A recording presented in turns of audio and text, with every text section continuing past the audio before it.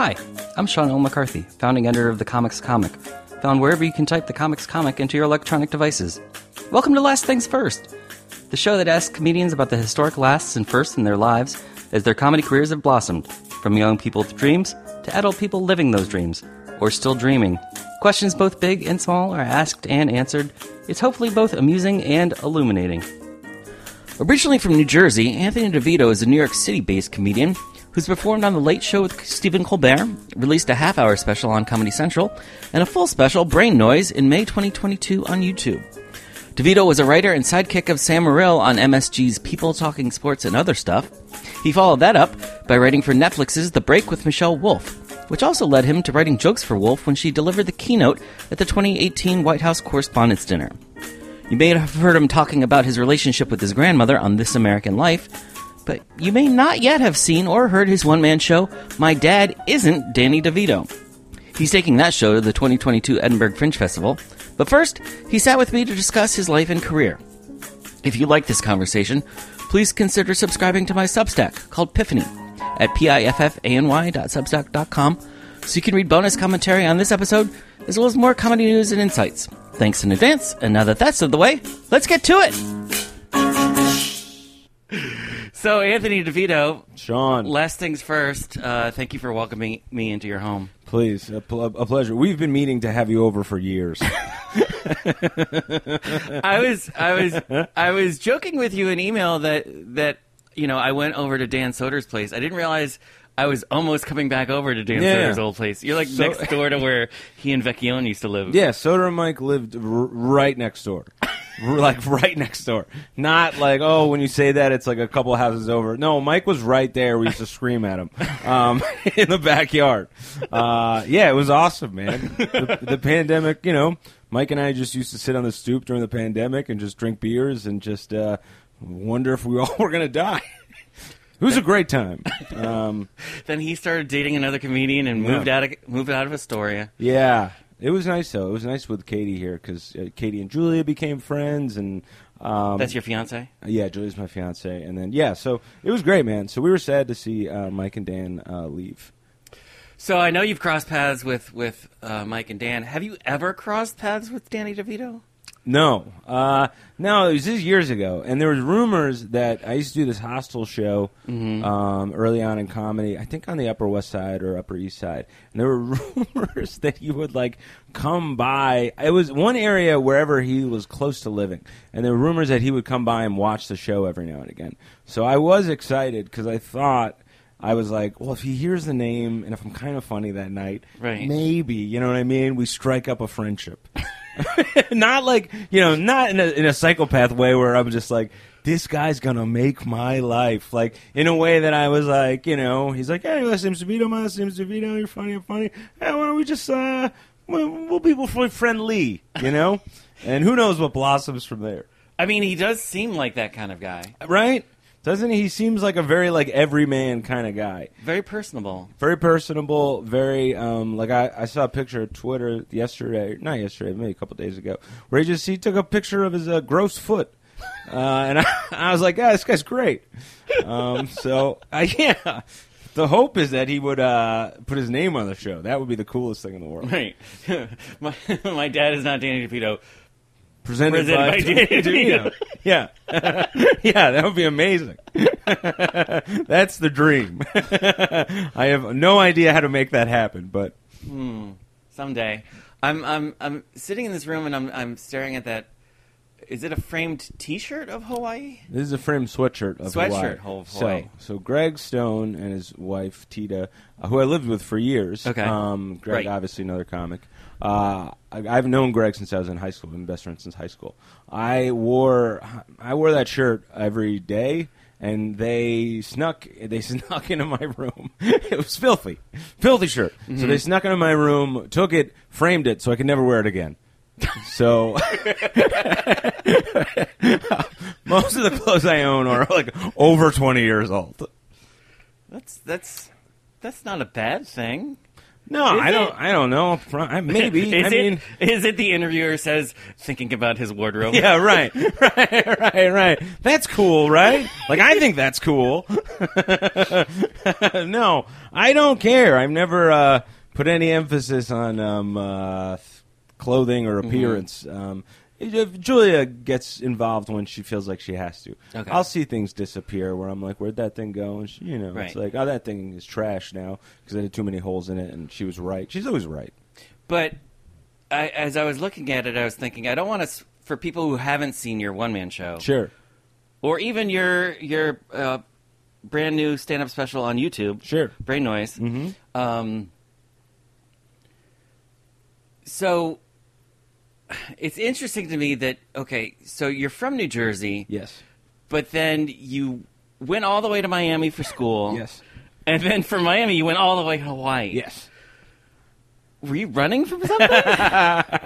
Well, I'll say Miami, I was running, not a crime, if that's what you're insinuating. No, I mean, if it could be like running Sean, away I am from, not my father. running away from your identity, running away from...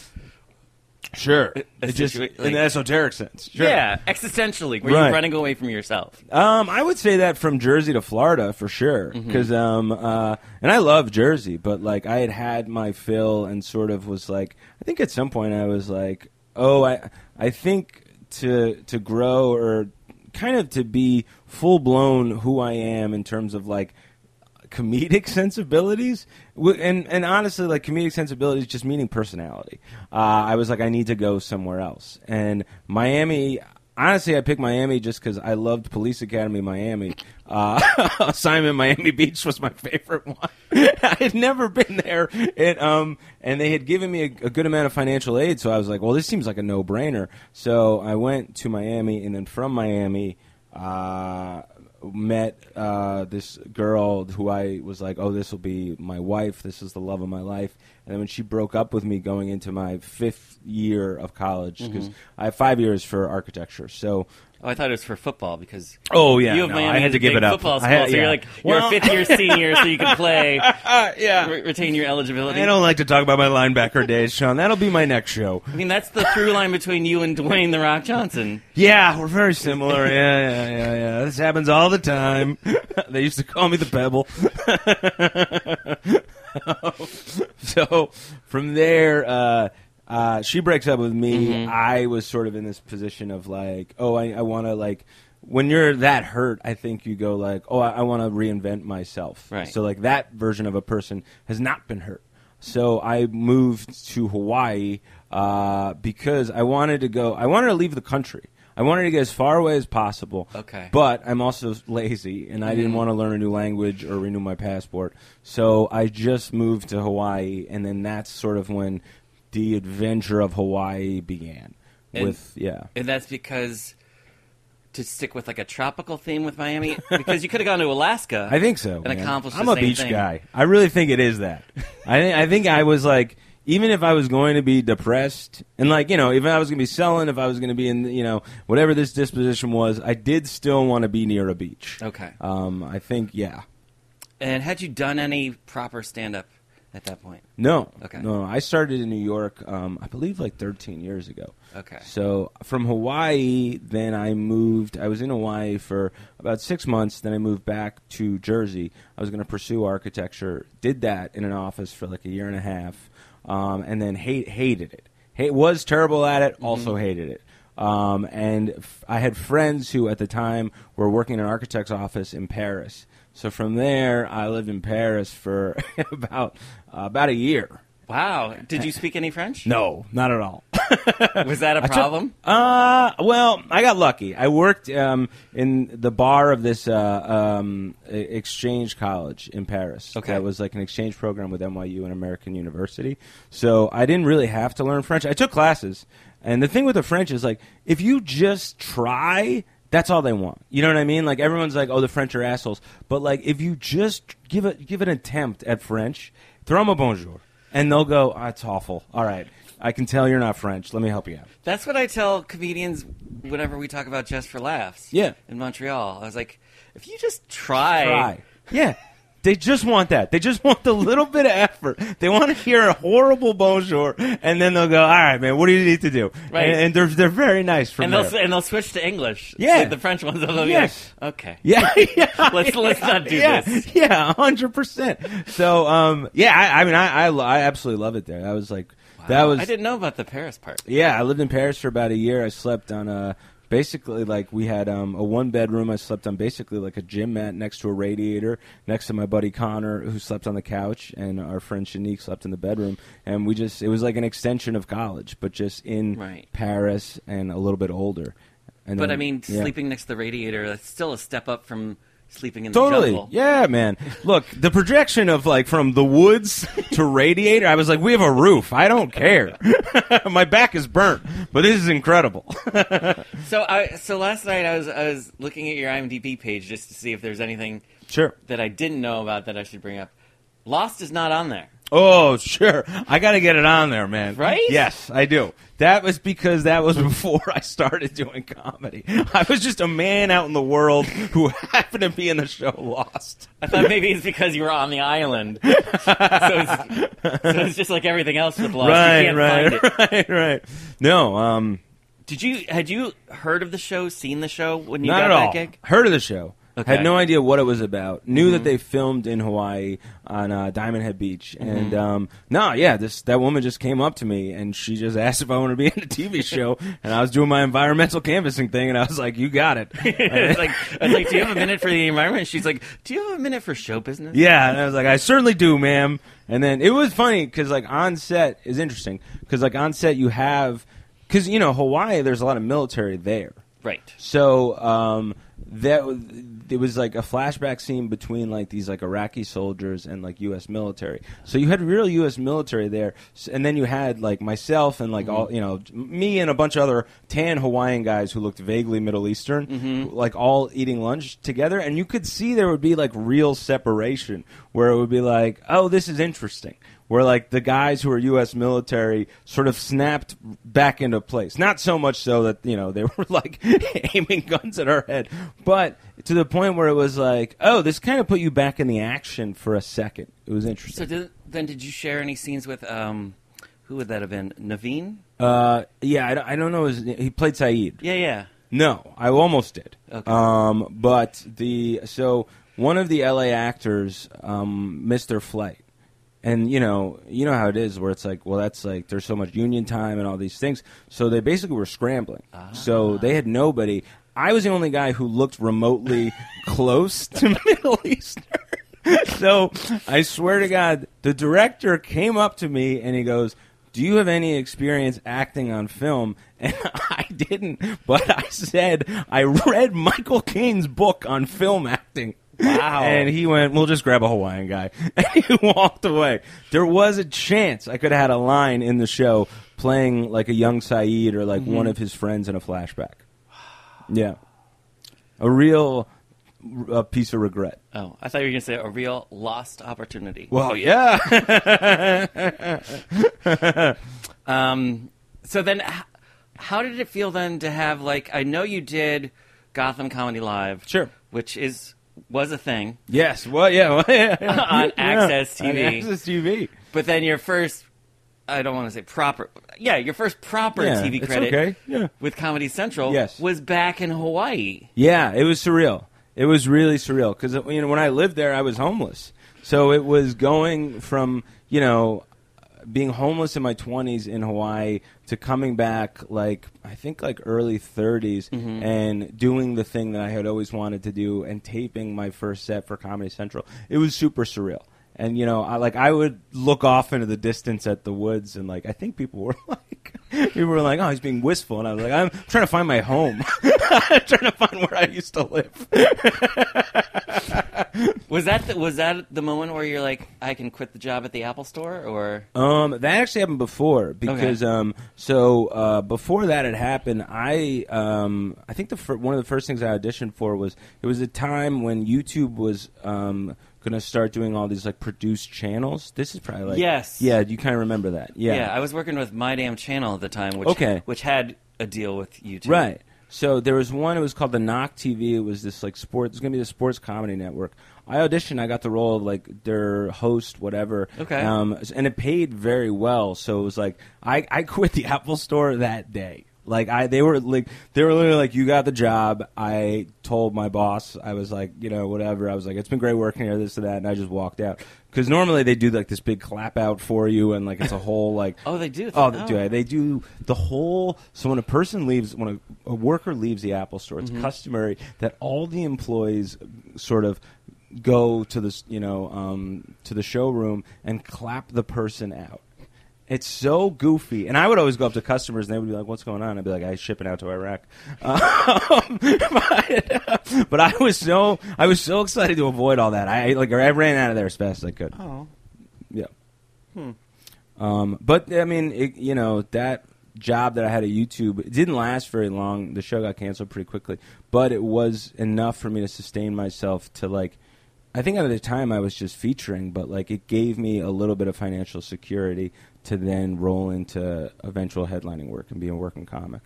Right, because then it was a year after Adam Devine's house party where things started to like fall into place for you. Like you got a set on Colbert on the Late Show. You got a half hour with Comedy Central. Yeah. And then your sidekick to Sam Morril. Yeah. Yeah, man. On the lucrative MSG channel. I remember watching that show because it was that MSG. Tell me about that show because it seemed so seat of the pants, loosey goosey. Yeah, we would have loved for almost it like it was improvised. Yeah, we would have loved for it to be even more improvised. But I mean, MSG. It was a great. That was another surreal thing because like Sam and I were interviewing athletes that we idolized as kids. I mean, I'm obsessed with basketball. Was obsessed with sports growing up. So to sit next to Darryl Strawberry and like kind of get to shit on him a little bit and have him laugh, I was like, life isn't real, But yeah, that was a wild like year in terms of like I think I got like passed at the Cellar, got Colbert, and found out about like. Yeah, I think the Cellar, Colbert within the same week. Oh wow! So yeah, and then maybe like knowing about the Comedy Central half hour the week before. So it all like happened very, very quickly, which was exciting. And then after that, I worked at MSG with Sam on the show for like 8 months or something. No, so for both the Cellar and for Colbert, how long did it take you auditioning for both of those things? Oh, yeah. Was it a grind, or did one come into place a lot quicker than the other one? I mean, the Cellar definitely came into place a lot quicker. I was always someone who never... I found it so nerve-wracking to be there if you weren't past there, just because it meant so much. So I never really went. And Michelle Wolf had been trying to get me in there for years. We've been friends for a long time.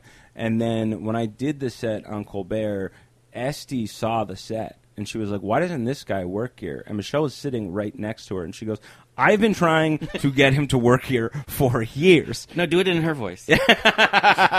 I'll try both. And Esty was like, well, have him audition tomorrow night. Okay. So it was Michelle texted me and she was like, you have a Cellar audition tomorrow night. So that happened so fast. And then it was like, 2 days before that I had done Colbert, or like 4 days, whatever it was. So like I didn't really have a chance to be nervous, and I was coming off the heels of the most nerve-wracking thing, in my opinion, that you can do in comedy, which is a late-night set.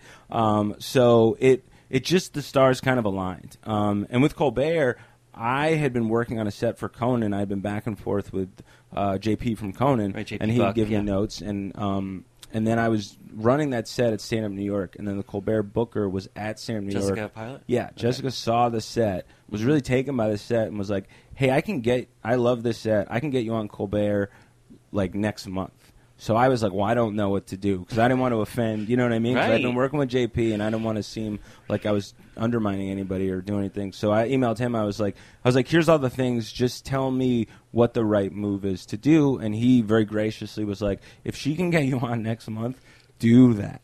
So, from there, it was a little bit more than a month process, probably like a 2-3 month process. But then, from there, did Colbert, and it was... and that was it's the most nerve-wracking thing, because there's no stand-up before you. There's no reason for stand-up to happen. You know what I mean? Well, it's also it's so unlike the other late night shows because it's in the Ed Sullivan Theater. Yeah. So it's not like you have any interaction with the audience. No, and you're standing there and you're like, the Beatles were here, you know. And it's a weird. Somebody told me this, and I think they were trying to tell me this years ago to comfort me. But at the same time, I was like, "Oh, that's too much pressure." I think it was years ago. Adam Newman was about to do Letterman, right? And I think either Marc Maron told him or he'd heard Marc Maron say this, where he was like, "For those 5 minutes, enjoy it because you're ABC or CBS. Mm-hmm. You're the network. There's nobody else." And I think he meant that as a way of like, isn't that kind of cool? But in my head, I was like, that is too much pressure. I can't be a television network. Right. If somebody tuned into CBS, it's you. Right. You're in control of the CBS airwaves for 5 minutes. Yeah, that's insane. Who would do that? Wow, I thought it was more nerve-wracking, and because I've never done it myself. Sure. But I thought the more nerve-wracking thing about performing on that stage for either Letterman or Colbert was the idea that because there's so much separation, you either have to wait for the laughs or you're more likely to get claps. Yeah, it's a little bit of both. I've talked to comedians, I think even back to Letterman, where their sets were full of applause breaks. And it was so jarring because when you're doing... The Cellar, or you're doing a bar show in Astoria. It's like, that's not what's happening every 30 seconds. Totally. Yeah, I mean, and you build your jokes for the rhythm of that, like, sort of instant laughter, So where it's like, it builds and builds and builds, and the punchline's at grand finale kind of thing. So with you're right. The laughs come as like a big wave, and the rhythm is very different. So as you're doing the set, you get used to the rhythm. And it's just something that throws you off at first, but then like I think if you've been doing comedy long enough, you're able to kind of adjust on the fly to like what that's going to be. Do you know what I mean? Mm-hmm. You mentioned Michelle Wolf, and you've worked with her a couple times. Yes. You wrote on her sketch show on Netflix, and then worked with her on her... I don't want to say infamous, so I'll say legendary White House Correspondents' Dinner speech. Yeah. What was it like writing for Michelle? I mean, Michelle is the hardest working person I've ever met. Michelle is, I mean, I don't know how many jokes I threw at Michelle that were like, Michelle were like, these are great. And they like never made it to air because Michelle, if you send Michelle a great joke, she recognizes it as a great joke, but like takes it as a challenge to beat that joke, and that's partly why she's as successful as she is because she is such a driven she's such a perfectionist and such a she's an athlete, you know what I mean, and she kind of has that mindset into like how she approaches comedy a little bit. But I just knew her as like a goofball. She used to open the open mic at the Pit, and she was just like this, I don't know, red-haired girl that'd make me laugh with her silly voice. So, we were always just friends. So when she became famous, I think the friend part never really dropped off, which was cool. So I've never really, it'll always, I'll have to be reminded, I think, of her celebrity. But, usually I'm like, that's just my dumb friend, Michelle. But in terms of, the dinner, man, Right, so when you see your dumb friend, Michelle. Yeah. One standing up there skewering Sarah Huckabee Sanders and everybody else in the room, but then seeing the massive reaction that I got. What was it like seeing your dumb friend in the spotlight like that? I mean, so at the time we were working on The Break, the Netflix show, and we were in pre-production, so we were kind of doing sample shows every day to get used to what a workday would be like. And in the room, we didn't realize that it was that, because it just felt like the gig feels like a bad corporate gig. Yeah. And I think you do enough of them. You're in the banquet hall of a hotel. Yeah. You're like, Chris Christie's there, people are eating. You're just like, oh, I've done this show, but I've done this show before. It's a VFW in Parsippany, but I know the show. You know what I mean? Right. So I'm like, this is just that set. I was like, she delivered the jokes great. They were awesome. Who cares how it went over in the room? People are going to love it out there because this was a really original take, and especially because everyone was like, she's going to skewer Trump, and it was like, no, she turned it on the opposite, and she put it on the media, and they were sort of baffled by that, and it was great to watch. But we really thought it was just going to be that. So we partied that night, had a great time. We're all in disbelief. We were on the front cover of the New York Times, dancing. Our one of my best friends from childhood who lives in D.C. snuck into the party. He's on the front page. He's just a teacher. He's on the front page of the New York Times. So So we were just laughing on the train back to New York. Mm-hmm. And then as we're getting on Twitter, we're like, oh, shit, this is kind of like blowing up. And then more and more, like, we're sending each other tweets. And, like, there's a real buzz on the train. And then the next day we had to write monologue jokes for the show in preparation for a real show. Mm-hmm. And Michelle was all the monologue jokes. So in the room, in the writer's room, Michelle normally would read all the monologue jokes that were submitted. So Michelle would have to read, like, shit for brains, redheaded comedian Michelle Wolf says, because it was all the writers just like, it was so fun. That part was so fun. That was one of the most fun days, was the day after. And like Michelle became the top story and we all got to write jokes about her. And then she'd have to read whatever we wrote in the writer's room. What did you learn though from watching her deal with the intense blowback? Super smart. I mean, Michelle's just like so like I don't want to say like politically savvy is the wrong word, but like I think media savvy in terms of like even when we were writing jokes leading up to it, like, you know, we wanted to make fun of like the way Mitch McConnell looked or this or that. Michelle was very smart to be like, you can't attack that because then they'll attack me on that and then I'll just be known as that. So she was very good about not doing that. So so the blowback that she got felt unjustified. So she came out looking like the winner as opposed to them having like any real like righteousness in what they could say about her. So no, she handled that super well. Almost like she had been ready for that moment like her whole life in a way. Wow. Yeah. And then, you know, Michelle's savvy, and then you had previously worked with Sam Morril, who's proven himself very savvy with social media and YouTube. Was that part of the calculus for you in terms of making your special for YouTube? A little bit. I mean, Sam was the one where like he did it and showed. I think because I think maybe a couple other people had done it before, but like Sam had so much success with his YouTube special that it kind of showed where the money would come from and something like that. Because I think at first that was a trepidation with a lot of us because it's like, usually, you know, you get paid to make a special, and that's where the hard work comes from, the money you get from this thing you're putting on a network. But with Sam, it was like he was going to do it for free, so we were all like a little skittish about it. But then seeing that it's like, oh, the accessibility on YouTube is just so much greater than any platform, and then these people feel like they're discovering you rather than you've been shoved in their face. So they feel like a certain ownership within you. So they're more apt to become your fans and go see you on the road. So the money that you get comes from that headlining work on the road. So I've now understood that. And yeah, with this, I was like, I wanted just to see, because I don't really, because when Sam did his, it was attached to Comedy Central, so he had a little... It was at least on their YouTube channel at first. And they have a very big following, so they were able... And that's not to discredit, it's a great special. And there's a reason why it has so many views. But that helps in, like, sort of the first movement of the special. So I kind of wanted to just see doing it on my own and having, you know, friends share it and do a bunch of podcasts to promote it and just kind of see what happens. And I don't really have any YouTube following. It was more out of curiosity and more out of like, I didn't put a ton of money into the special, partly because I was doing Fringe and that's decimated my bank account.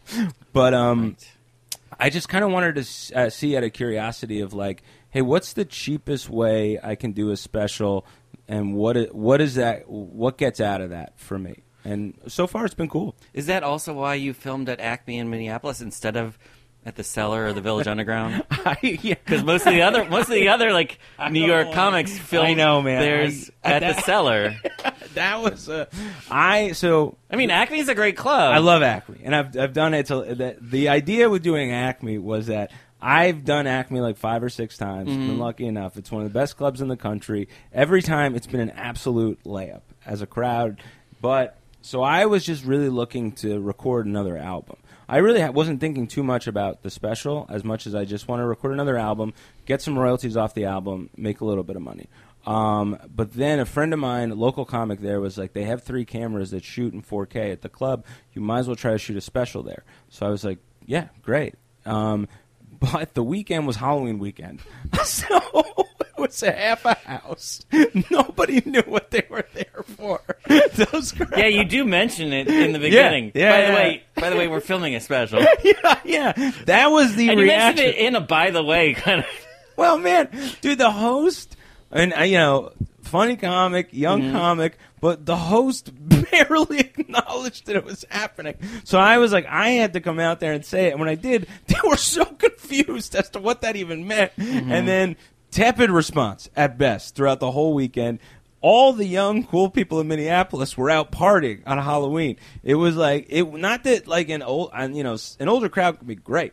It was just that they weren't so comedy savvy as a crowd. So it was like I taped a road weekend with the club cameras, but it was it's kind of what I could do, and I was like, let me just put it up. I hired Jason Katz, great editor, to work on it, and yeah, so far it's been all right, man. Like I really I've been, I guess, like, I don't know what the word is, but like more. It's done more than I thought it would. Well, there's also something to be said too for having it be more natural, because sometimes stand-up specials, when they're too slickly produced, I agree with you. It doesn't feel. I didn't even say it. No, but I know. I agree. Whatever you're about. No, but I know what you're about to say. It doesn't feel real. Yeah, it doesn't duplicate the actual experience of being in a room. Yes. But at least with your one-man show, whether it was, I remember, I think you first started doing it at the Creek in the Cave. Yeah, I did it back when it was in Long Island City as the Week at the Creek. Mm-hmm. But even whether you're doing it way back then or now in the summer of 2022 when you're doing it for a month-long run at the Edinburgh Fringe, at least for that show, people are going to come in expecting something. Yes. Based on the title alone, they're like, okay, this is going to be something. Yeah, I'm excited for that because I don't think I've had that too much with the show. I mean, I think, I know, I do it around town and I do it on the road a little bit, and I think people have expected, but I think because of the nature of the Fringe and the shows that are there, I think that hopefully, and I've been told that, people are going to be there to see it. So that is exciting to me, that there's not going to be a moment where I sort of like have to explain or make a concession based on like the audience's not knowledge of it. Right, and they also I have not been to Scotland yet, but I would presume that even people in Scotland know who Danny DeVito is. Yeah, I think so. I mean, I'll say this. Talking about like American references that might not translate. I would think Danny DeVito. Danny DeVito's ubiquitous. Right. Yeah, I think so, man. People can envision the penguin. Yeah, right? I got nervous. They might not have watched Taxi. Sure. Yeah, I'm not asking for them to know Throw Mom Off the Train. But they probably know Throw Mom Off the Train. People, if they're my age, they know Throw Mom Off. They might, yeah. They might, them know Twins. They know It's Always Sunny. Twins. I'm sure, yeah. Yeah, they got to know Twins. Even if they don't know It's Always Sunny. They Twins, know Twins and the Penguin. Yeah. Has to translate, exactly. Right? Okay, so to bring it back, I said I didn't want to spoil the show, so let me ask you this. Sure. How has deciding to do this show, and then the few years that you've been developing it and working on it, how has this process changed your ideas about what you want to do with your life and with your comedy? Because there's a lot of revelations that happen. Yeah. So how is that, like, I know it's changed you as a person. Sure. Because it has to. Of course. But how has that also, like, impacted how you think about comedy and everything else? I think yet to be seen, but I would say, like, even the seeds of, like, putting together a next hour, I think will probably be done differently. Because, like, everything else was done, like, so piecemealed, You do a stand-up hour, at least, like, in the U.S., like, joke by joke by joke, and then all of a sudden you look out and you go, okay, cool, I have 40 minutes, let me put this on a thing, let me figure out chunks and segues and, like, how to make this kind of seem cohesive. But with this, it's done as a whole. So I think... And it, in some ways, it's easier to write this way because you have a focus. You're like, okay, this piece needs to be here because this piece is intrinsic to the story. So now it's about making this piece funny enough to be here. So I think going forward, I think I'll try to write the next hour like that, where it's like I'm kind of coming up with like what I want to do with the hour before I start to write it, rather than just being like, okay, here's a joke, here's a joke, here's a joke, here's a joke. It just is a little bit more fulfilling, and then also just like it's a little easier to write, honestly, than just picking ideas out of the ether at random. That gets rather hard. than just sitting on the N train going, yeah, man. You do this 13 years, like you exhaust your brain, like you know everything, you know. There's a lot of brain noise. Yeah, man, that's too much brain noise. Is that why you titled the special that? I titled it Brain Noise because of a joke within the special about, it was something, my therapist had me name the voice inside my head because I'm very hard on myself to take the gravity away. And it was just the idea that, like, that's where my life is at. Like, my friends are starting families, picking out names for their kids. I'm doing that for the voice in my head. They're like, we're going to call him Charlie. I was like, I'm going with Kevin for my brain noise. And it just felt like a good title. Well, Kevin, if you're out there. Oh, he's in there. Danny DeVito, if you're out there, if you can't make it to Scotland, please check out. Damn. Check out your boy Anthony DeVito. God, we need a union, man. Thank you so much for doing this. Of I really course, appreciate man. it. It was a pleasure.